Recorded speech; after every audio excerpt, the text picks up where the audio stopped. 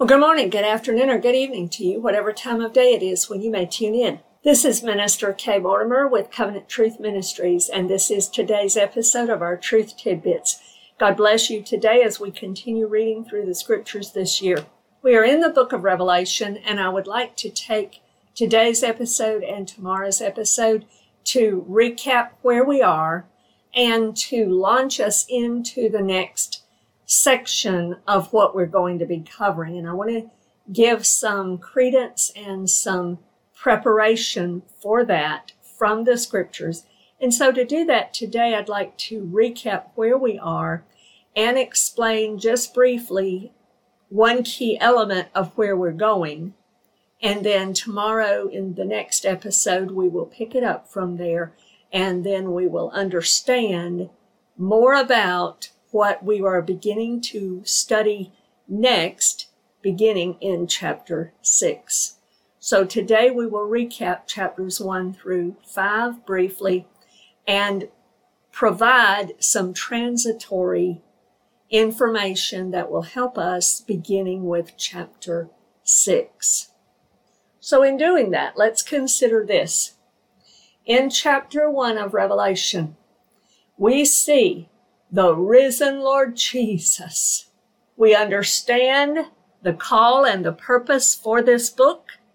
I want to read Revelation chapter 1, verse 1 through 3 again, which summarizes that.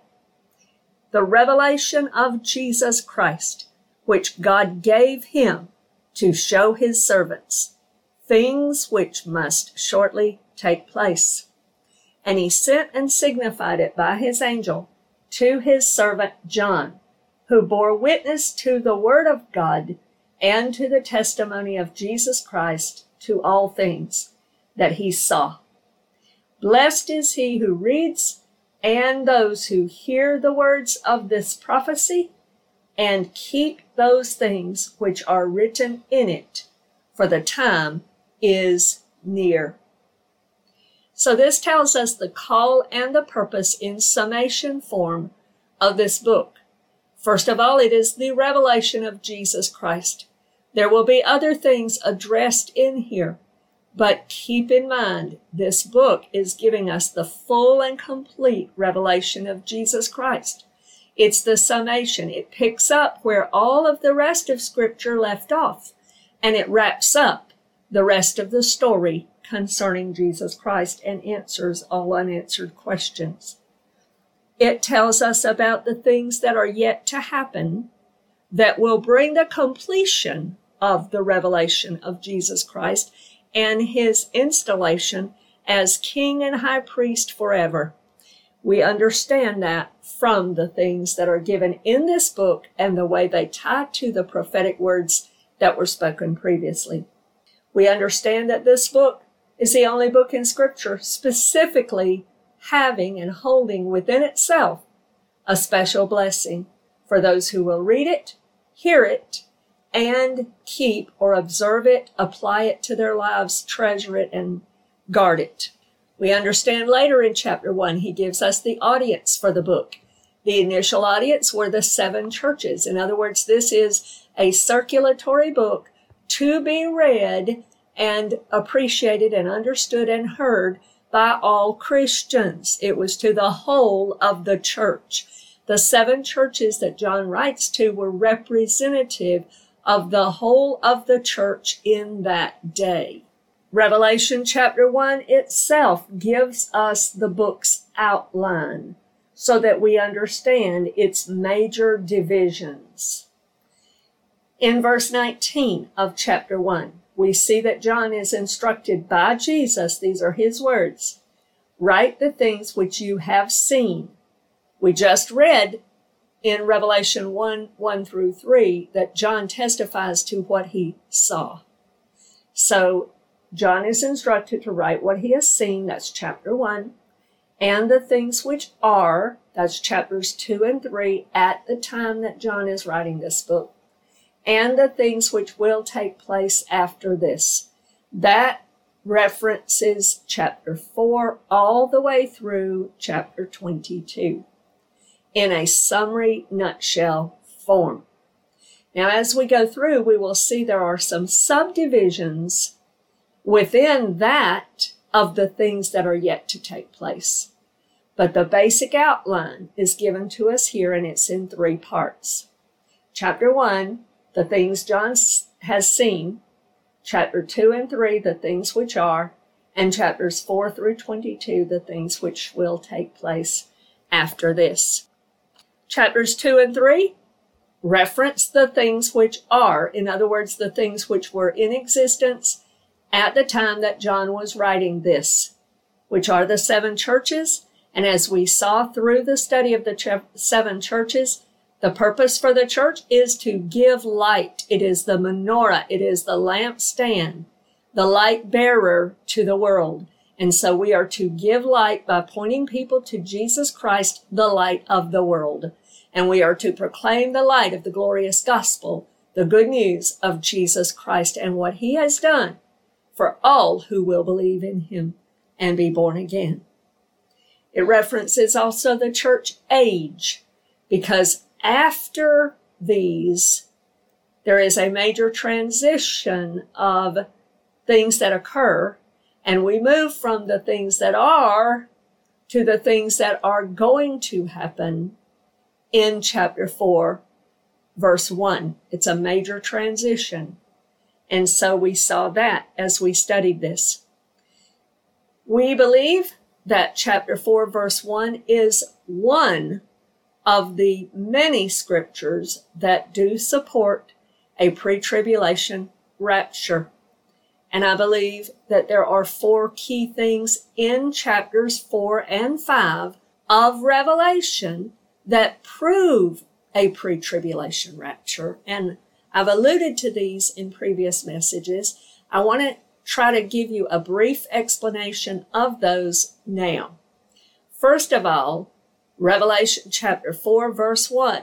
John hears the voice from heaven, from above, crying to him and says to him, "Come up here." We looked at that in some detail in that episode. That, we believe, will represent the rapture of the church. That's one of the passages, not all. There are several others in the scriptures that allude to that and that speak to that. We believe proving that to be true.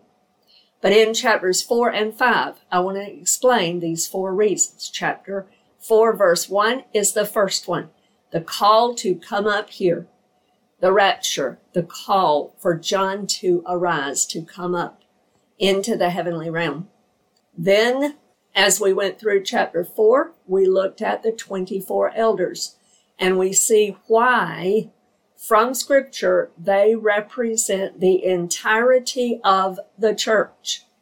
The 24 elders have their thrones, they have their crowns, they have their white robes.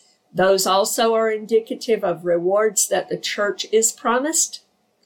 And the 24 elders match the 24 courses that David assigned for the entirety of the priesthood. They represent the entirety of the church.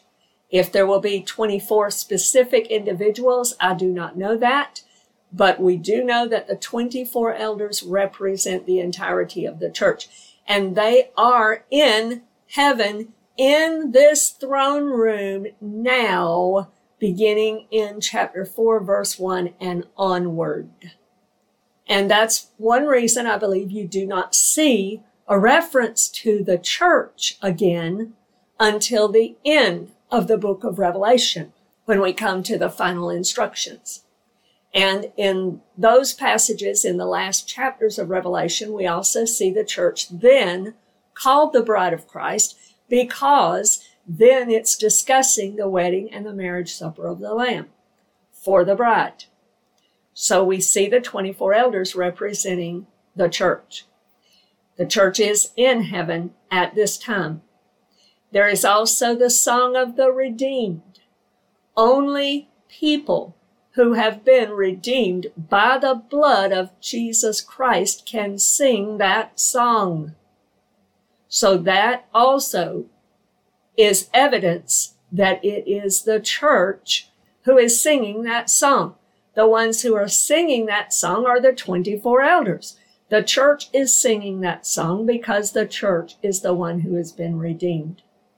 Now, the last one we've not talked about yet, but I did allude to it in an earlier message, and that is the sequence of these events.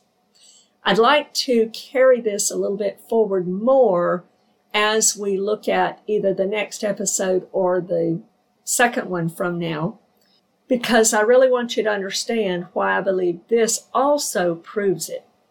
But in summary form, let me try to explain it to you now. The sequence of events that happen, you have the throne room set up, you have all the players listed and the descriptions given to us in chapter 4 with part of the worship of the one who sits on the throne. Chapter 5, the search goes forward, and that is a necessary search because not just anyone can obtain and hold and take possession of the scroll. We saw the scroll. We looked at the 7-seal scroll. We talked about what it represents as well. And only the rightful owner, the rightful one who had the authority, could hold and take that scroll, loose its seals, and begin to execute what was written in it. Only one could do that. And so there had to be a search for that one who is worthy.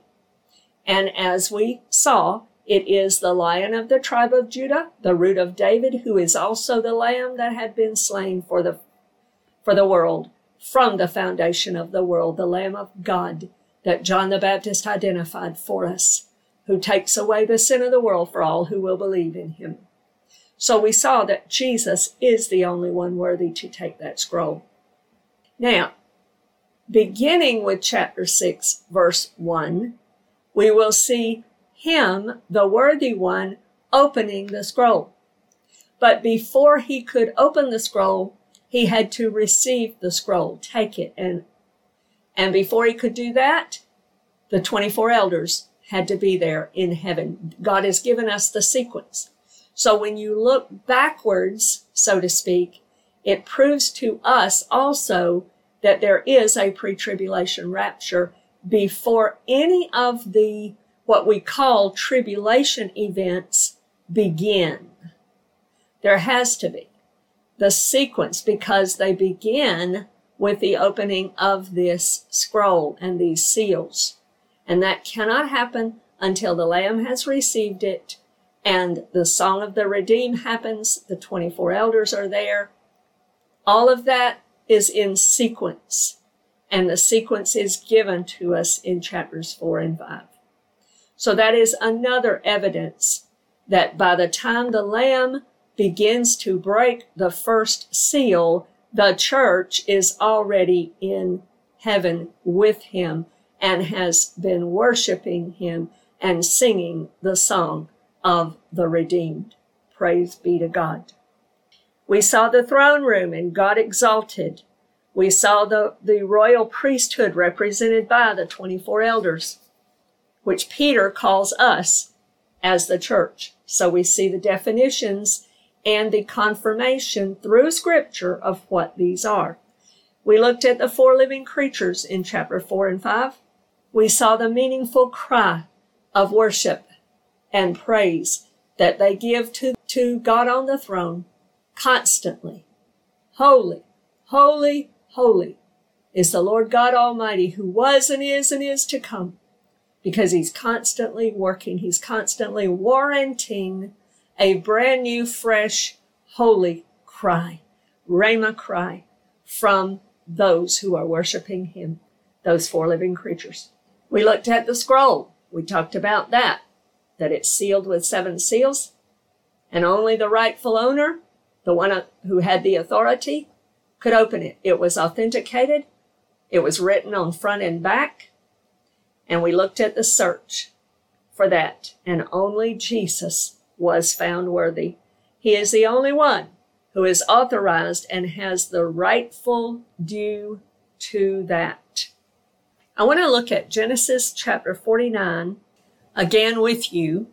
We've talked about this in an earlier episode, and we've read this entire portion concerning the prophetic word from Jacob for the last days for his tribes. And we saw the tribe of Judah, and we understand Jesus came from the tribe of Judah. But I want to point this scripture out again, and we're going to discuss it in a little more detail in the next episode.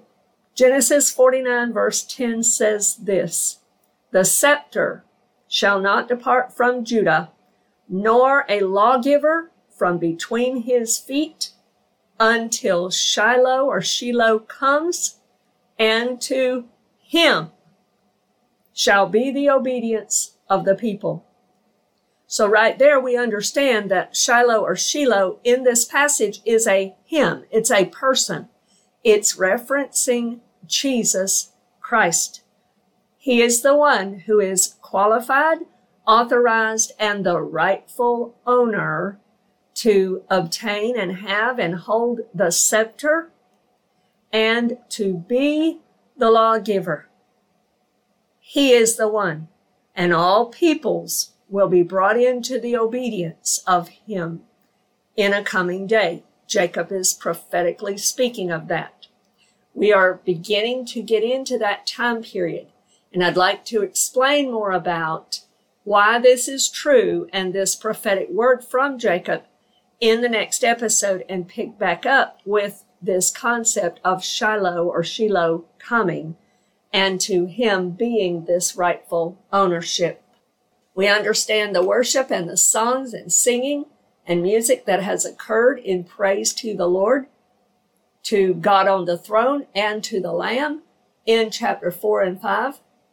And we saw also where it lauds Jesus' right and exaltation and ownership to take possession of the scroll and to loose its seals. And when he looses its seals, he will be executing its writings. We saw that. We looked at several scriptures concerning the scroll. We looked at Ezekiel chapter 2, verses 9 and 10, Zechariah chapter 5, verses 1 through 4, and Daniel chapter 7, verses 13 and 14. And we can look at those again as we begin to actually get into this scroll and the loosing of its seals. Note that the scroll is a form of rightful ownership of something, title deed perhaps. Let's consider it also as the inheritance or estate rightfully belonging to Jesus. I'd like to begin to close us out by looking at a few scriptures in reference to that point. Let's first read Psalm chapter 2. "Why do the nations rage and the peoples plot a vain thing? The kings of the earth set themselves, and the rulers take counsel together against the Lord and against his anointed, saying, Let us break their bonds in pieces and cast away their cords from us. He who sits in the heavens shall laugh. The Lord shall hold them in derision. Then he shall speak to them in his wrath and distress them in his deep displeasure. Yet," now this is God speaking, "yet I have set my king on my holy hill of Zion. I will declare the decree. The Lord has said to me, You are my son. Today I have begotten you. Ask of me, and I will give you the nations for your inheritance, and the ends of the earth for your possession. You shall break them with a rod of iron. You shall dash them in pieces like a potter's vessel." This is God on the throne, the Father, speaking to the Son, giving the promise it is his to claim. He is giving the promise of the Son's inheritance. And then the rest of that chapter speaks to the kings of the earth and the people in that day and gives instructions for them to serve the Lord. Jesus is the rightful owner. It's his inheritance. In Psalm chapter 82, verse 8, it says this, "Arise, O God, judge the earth, for you shall inherit all nations." Here we go again. It is his inheritance. It is his rightful due. He even promises that we also will be a part in that and shall share in some way in inheriting the earth. There are many passages that speak of this. One of those is Psalm 69, verse 36. I want to read verse 35 and 36. For God will save Zion, and build the cities of Judah, and build the cities of Judah, that they may dwell there and possess it. Also, the descendants of his servants shall inherit it, and those who love his name shall dwell in it. Psalm 37. There are many verses in Psalm 37 that speak of the descendants of those who love Jesus that will inherit the earth, the descendants of his saints inheriting the earth. Psalm 25 verse 13 speaks of that as well. I want to also look at Isaiah 54 verse 3 makes such a promise as well. Let's look at that one too. For you shall expand to the right and to the left, and your descendants will inherit all nations and make the desolate cities inhabited. Another place is Isaiah 60 verse 21. Also your people shall all be righteous. They shall inherit the land forever. The branch of my planting, the work of my hands, that I may be glorified. Here again, promise of the Lord's inheritance being all nations and a portion that he grants and shares in with those who love him. And in Isaiah chapter 65, verse 9, it says, I will bring forth descendants from Jacob, and from Judah an heir of my mountains. My elect shall inherit it, and my servants shall dwell there. Here again, more promises of inheritance and estate. Do you see, beloved, we are setting the stage because it is Jesus' rightful possession, Jesus' rightful inheritance to take possession. And we see this occurring now. And we must understand that it is his rightful due. He has been prophetically promised to inherit all nations from God the Father on the throne. This title deed, this inheritance, this estate that he has given is his to claim.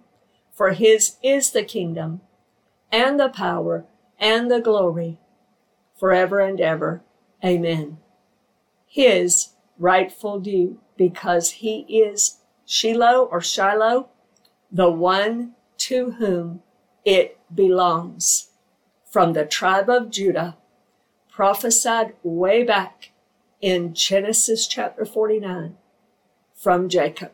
I pray that this has been a blessing to you, and I look forward to the next episode when we will understand this more thoroughly and then continue through the book of Revelation, seeing what's happening when Jesus begins to take possession of his rightful due and how it plays out and why.